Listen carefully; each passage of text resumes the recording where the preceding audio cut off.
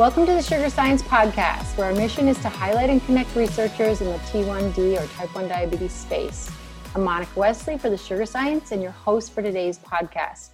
Today, I have the pleasure of speaking with Adam Ramsey. He's an MD PhD at University of British Columbia in Canada.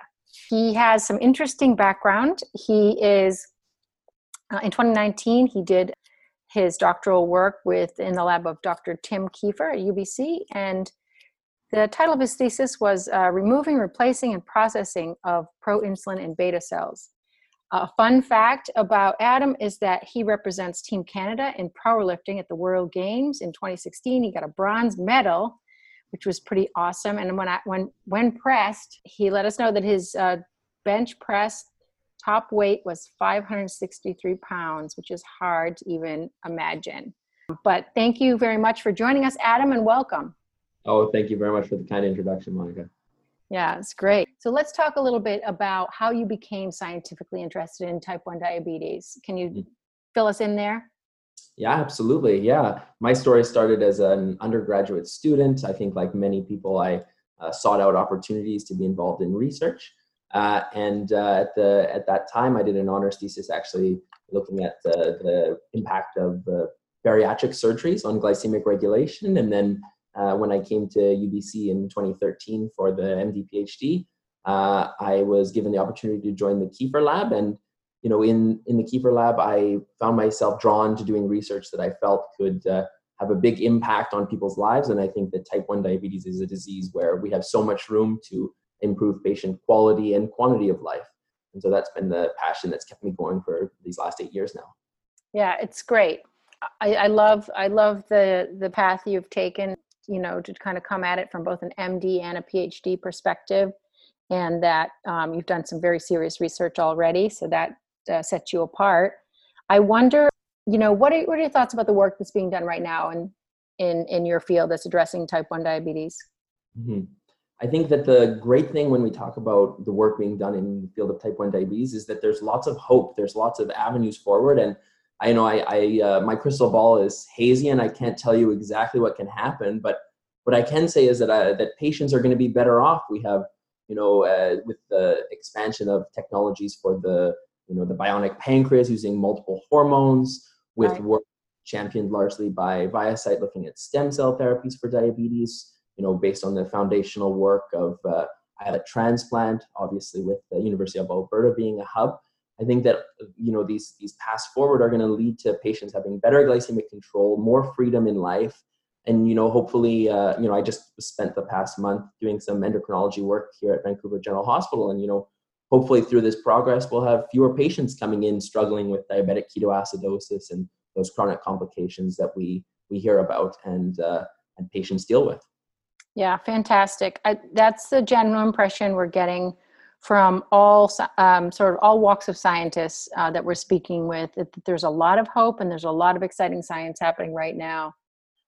Let's talk a little bit about the work you're doing in your lab. So I just love this new paper you had.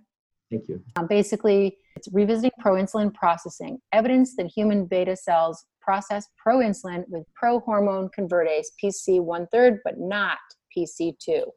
So can you just sort of wade us into that paper, give us a background, and then just talk specifics?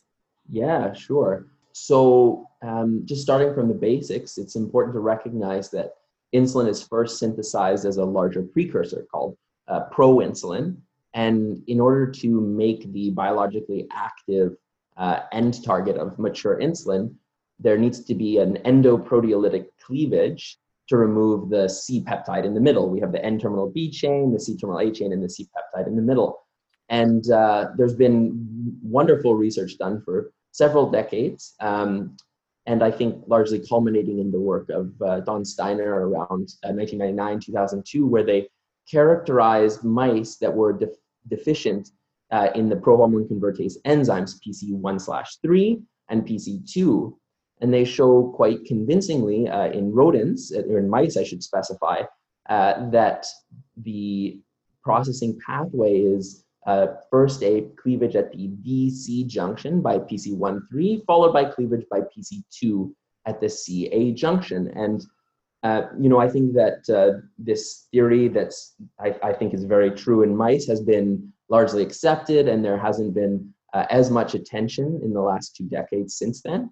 But in the Kiefer lab, we sort of meandered across a few little hints in the literature that suggested that in humans, in vivo, in human beta cells, that PC2 may not be so important. And so we sought to investigate that and ended up going down a path leading to this paper you're referring to, where we conclude that in human beta cells, PC2 does not appear to have a role in processing human proinsulin in a healthy state.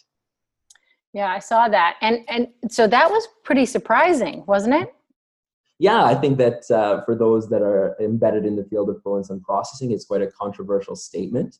And certainly I think that we're seeing some challenge, and that's great to see some skepticism on the work. Certainly, it does challenge what's been accepted for a long time. And I look forward to people following up and seeing if they find the same things. But for us, I think that we saw such a clear pattern in what's been published, though not directly making the statement, paired with our studies, that we felt confident making those conclusions. Right. I think that's so important. The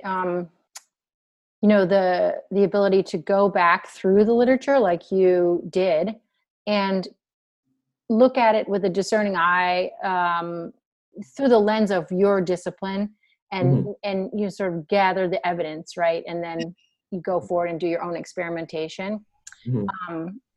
I think also that this whole idea of we're finding more and more places where the mouse and human pathways, separate. They don't always, the anatomy is different. Now this pathway is showing differences, and there's other things that are different. What is your perspective on that? I mean, we know the mice have been an excellent model and accessible, but think about sort of future work. Yeah, I mean, I think that when feasible, to pair basic science work working with mouse or cell line models with human-specific studies, I think that's extremely valuable. And so in the case of our work, we were fortunate to have access to human islets prepared at the University of Alberta at the islet core, and also have access to tissue sections from the islet core as well. And through having access to that, I think that it allows us to pay closer attention to our assumptions. And I think that where possible, this is extremely important to continue to do. Yeah, I do think so. When a lot of people down here in the States and other places too use NPOD for the tissue samples. And are you finding up in Canada that the University of Alberta is sort of a staple, a go-to place to get samples? And what's the process for getting samples for Canadians and non-Canadians? To be honest, I can't comment on non-Canadian access, but it's relatively straightforward for Canadian labs to register to have ethical approval to work with the human tissues, and University of Alberta is very open to share when they have research quality islets available. That's great. For shipping, and then, as I said, also just fixed tissue sections for immunostaining are available for a fee, of course. Yeah. Are they the biggest repository in Canada?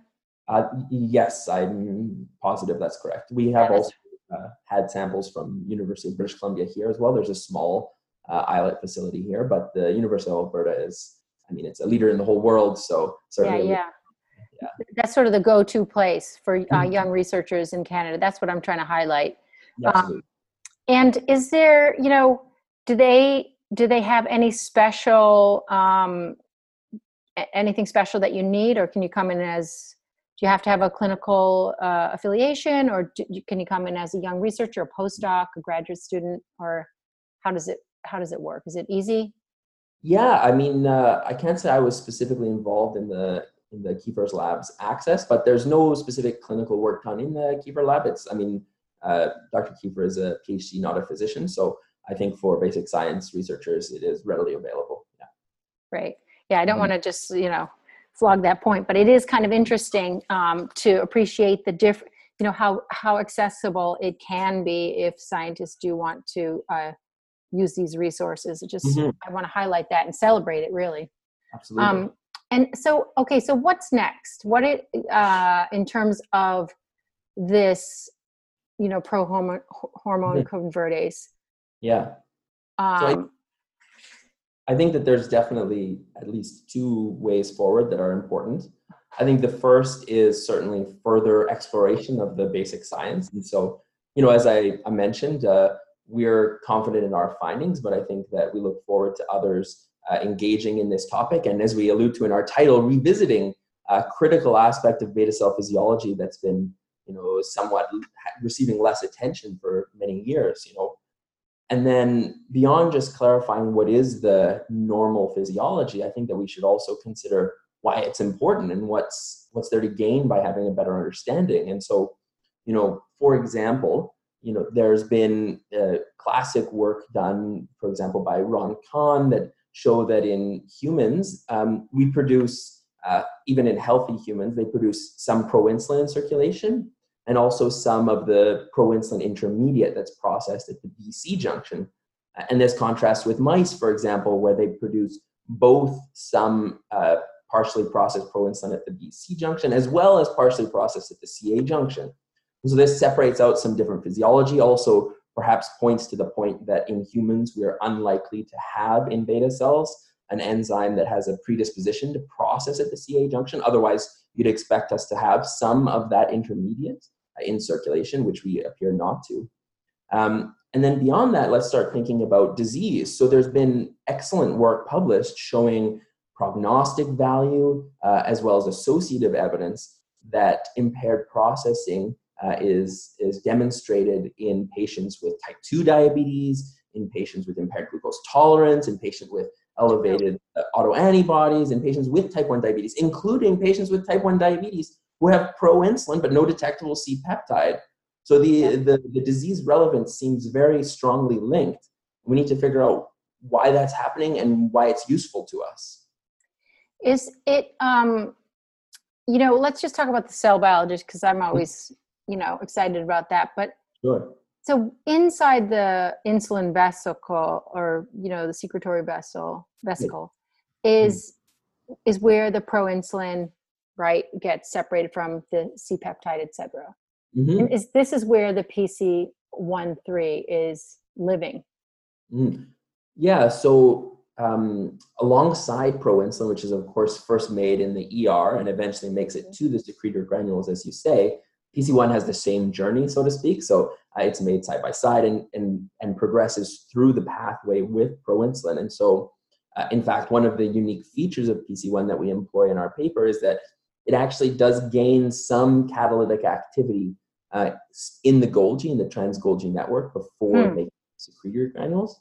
And so that gives you, in the case of our work, the unique opportunity to inhibit progression of proinsulin to secretory granules, which is where PC2 can function in other cells and in mouse beta cells, whereas PC1 will function in the trans-Golgi. And so the most efficient processing does, though, happen, as you've alluded to, once we reach the mature granule, where we have the fully acidified state, and we have the activated calcium. So PC1 does gain and have more substantial catalytic activity in that environment, but it does have some before. So does when there's a viral insult like Coxsackie, right? I mean, this might be, I don't know if you've looked at this, but does that change the acidification of these internal chambers of the RER and the Golgi? I mean, could it be impacting this enzyme in some way and just, messing with it? And without this enzyme, you're not going to be able to move forward to making, full insulin? Mm-hmm. Oh, it's a very intriguing question. I can't say I'm a virologist, but you're absolutely right that if there was a process that interfered with full acidification or interfered with calcium channels, you would inhibit the normal functioning of the prohormone convertase enzymes. I can't specifically say if Coxsackie virus does do that. But I just threw that out there because it's been one of the flaming guns. Yeah, absolutely. Smoking Yeah, guns. yeah, smoking, flaming, either way. Talking too long. Yeah. I think that, I mean, the as far as like our evidence of where processing is defective, you know, it's predominantly once patients are autoantibody positive that we have data. So as to whether before that, if there is some environmental insult, such as a viral infection, as you allude to, I can't comment if there is any defective proinsulin at the time of the infection, but perhaps later on, even before we see obvious defects in the histology of the pancreas, you start to see that there's more proinsulin. So it does support a hypothesis that defective proinsulin processing happens very proximally in the disease. It's one of the earlier events, but it's not clear to what extent it's causal, right? It could merely be associative as a marker. It could totally be just some other, something happening parallel. Absolutely. I mean, there's interesting hints in the literature, like studies on patients with familial hyperproinsulinism or patients that have mutations, which in PC1, the gene PCSK1, which we can talk about later, but there's these patients and they have extremely poor processing of proinsulin with massive circulating proinsulin, but they don't really have a super high susceptibility to diabetes. So it does suggest that it, in and of itself, it's not sufficient to induce the disease, but that's not to say it still can be contributory, especially in the situation of a patient who is highly susceptible with many risk factors. Right. That's interesting. So let's talk about those types of patients that have a mutation in their PC1 gene. Yeah. What goes on with them? What is that? Yeah, an interesting story of the literature, starting with O'Reilly reporting a patient who had a PCSK1 mutation. And over the years now, there's, I guess, a few dozen patients that have been reported. I'm not sure on the specific number, but at any rate, they have this phenotype of obesity, which is thought to be attributed to defective processing of POMC in the hypothalamus, in the pituitary. And they have gastrointestinal dysfunction. Most of them do. As far as proinsulin, as you would guess, they have extremely elevated circulating levels of proinsulin. And kind of curiously, if I may make a small sidetrack, they also have a little bit of this CA processed proinsulin intermediate, which is the DES6465, which suggests that there's some other enzyme around that isn't usually around that's processing at the CA junction, which could potentially be some adaptive or perhaps maladaptive expression of PC2 in this PC1 deficient state. But that's a complicated story. So all this to say that these patients have lots of proinsulin, but curiously don't seem to have a lot of diabetes. And you're talking about type 1 diabetes. They actually don't have any form of diabetes. These patients. Nothing. Neither, even though they have obesity, they don't enter into type 2. Yeah, there is some. I mean, as I said, the case reports are somewhat new. I believe the first was 1995. And there's some indication that these patients do have susceptibility to have a insulin-resistant, more type 2 diabetes-like phenotype later on in life. Yeah. Not an autoimmune process and not a beta cell destructive phenotype that you might expect for a type 1-like presentation. That's so interesting. So it's like maybe there's some, like you said, if they have some of that CA processed, who has stepped in to fill the void? That's an excellent way to put it. You're totally right. Yeah. Who's on the second string? Who's now playing on the field? Yeah. And there's lots of little hints in the literature as well that, the PCs, they can be regulated, they can swap, so to speak, whether or not that's in the PC1 or PC2 mutant mouse models, where there starts to be some swap in proglucagon processing, suggesting that there's a shift in PC1 to PC2 in gut, for example, in the PC1 knockout mouse, or this little hint from humans with the PC1 mutations. It's so cool. Where else is PC1 found in the body? What types of cells? Oh, yeah, in many cells. From a diabetes-centric perspective, we talked about beta cells. In the islet, it's actually not, at least human specifically, it's not super clear to what extent there may be some role of PC1 in processing prosomatostatin. Doesn't seem to be that way based on studies in the PC1 mutant mice. But studies in humans are less consistent with maybe some PC1 in delta cells. Yeah. And then perhaps most famously would be processing of proglucagon in the intestinal L cells. Oh. Yeah, that rely on PC1. So proglucagon is this incredible, interesting story of a precursor where its two main hormone products. One is glucagon, which obviously acts as a counter-regulatory hormone to raise glucose and is classically produced in alpha cells by PC2-mediated exclusion. Whereas in intestinal L cells, they also express proglucagon, but via cleavage by PC1, they make GLP-1, which is an incretin hormone, which acts to stimulate insulin and lower blood sugar. So it really highlights how critical normal hormone processing is and the regulation thereof. It's like contextual, right? Because it's doing different things in different places, like opposite things.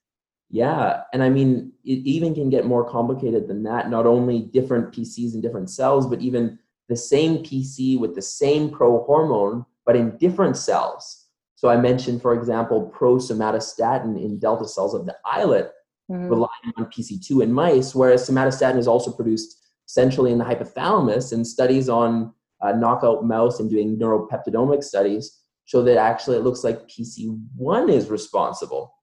So the same propeptide, just different cells, and the different PCs can do the same cleavage just in these different contexts. So there's so much left to understand. Yeah, it's like you need an atlas here. It's like you need a map plus also a dictionary combined. Yes, fair enough. Yeah, forgive my jargon. Please do ask for clarification. No, I'm following you. And I'm sure many will, but this is fascinating. I have not really dug into this side of things. And it really is so interesting that in a different context, this enzyme can act differently.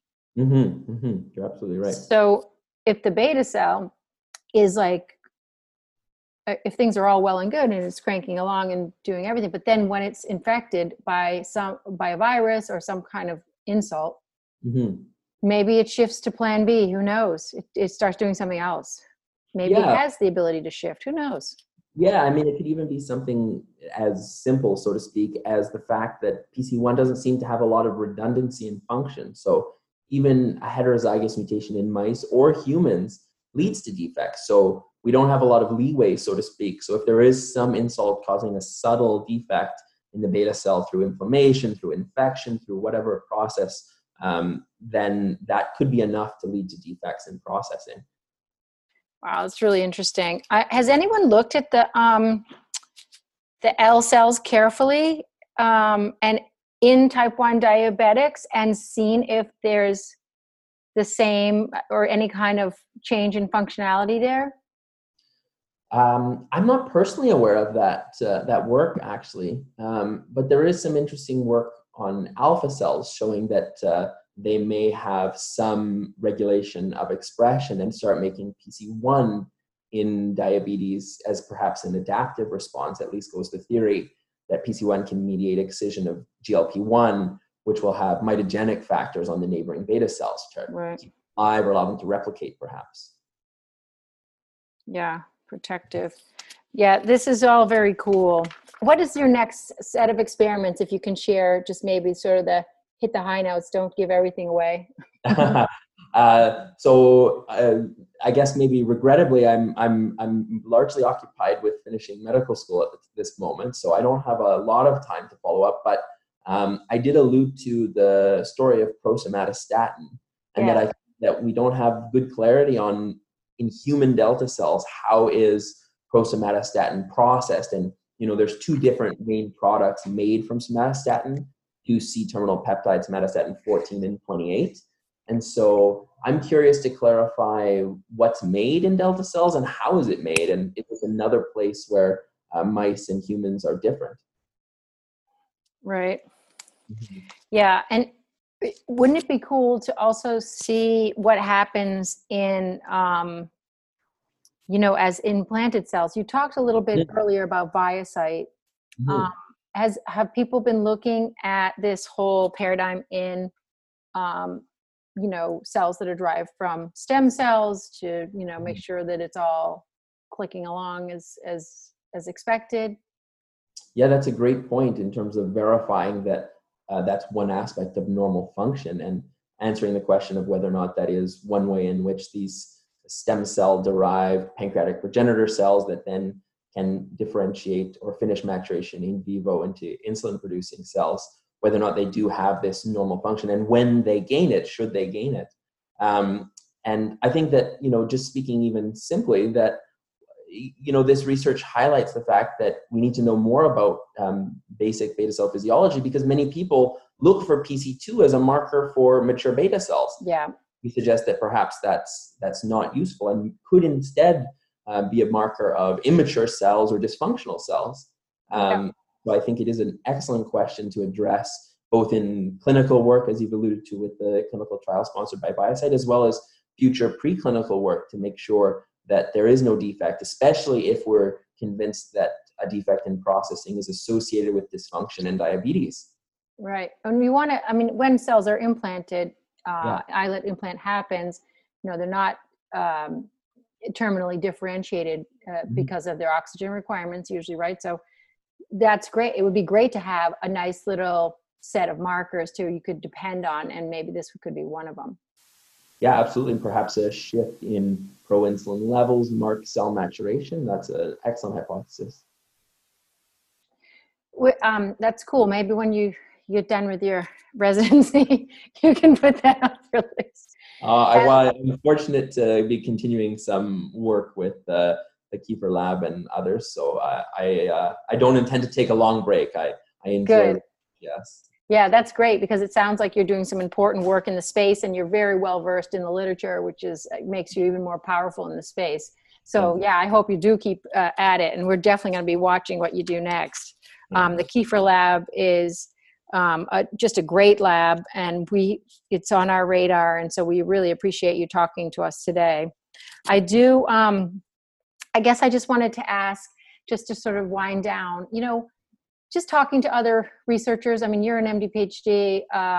Everyone is sort of dealing with this pandemic in their own ways. How do you think, do you have any advice to other young researchers, young graduate students, postdocs, other MD PhDs, sort of as you guys wade through this unexpected challenge of the pandemic? Mm-hmm. Yeah, it's a great question. I wish there was an easy answer, but I think for me at least, it's a matter of remaining grounded in why I'm pursuing what I'm pursuing, why I'm doing this, all these years of school. And it's, of course, because of the patients that we've been talking about today, because of the patients that I see in the hospital that have diabetic ketoacidosis, that are losing limbs, that have kidney disease and need transplants.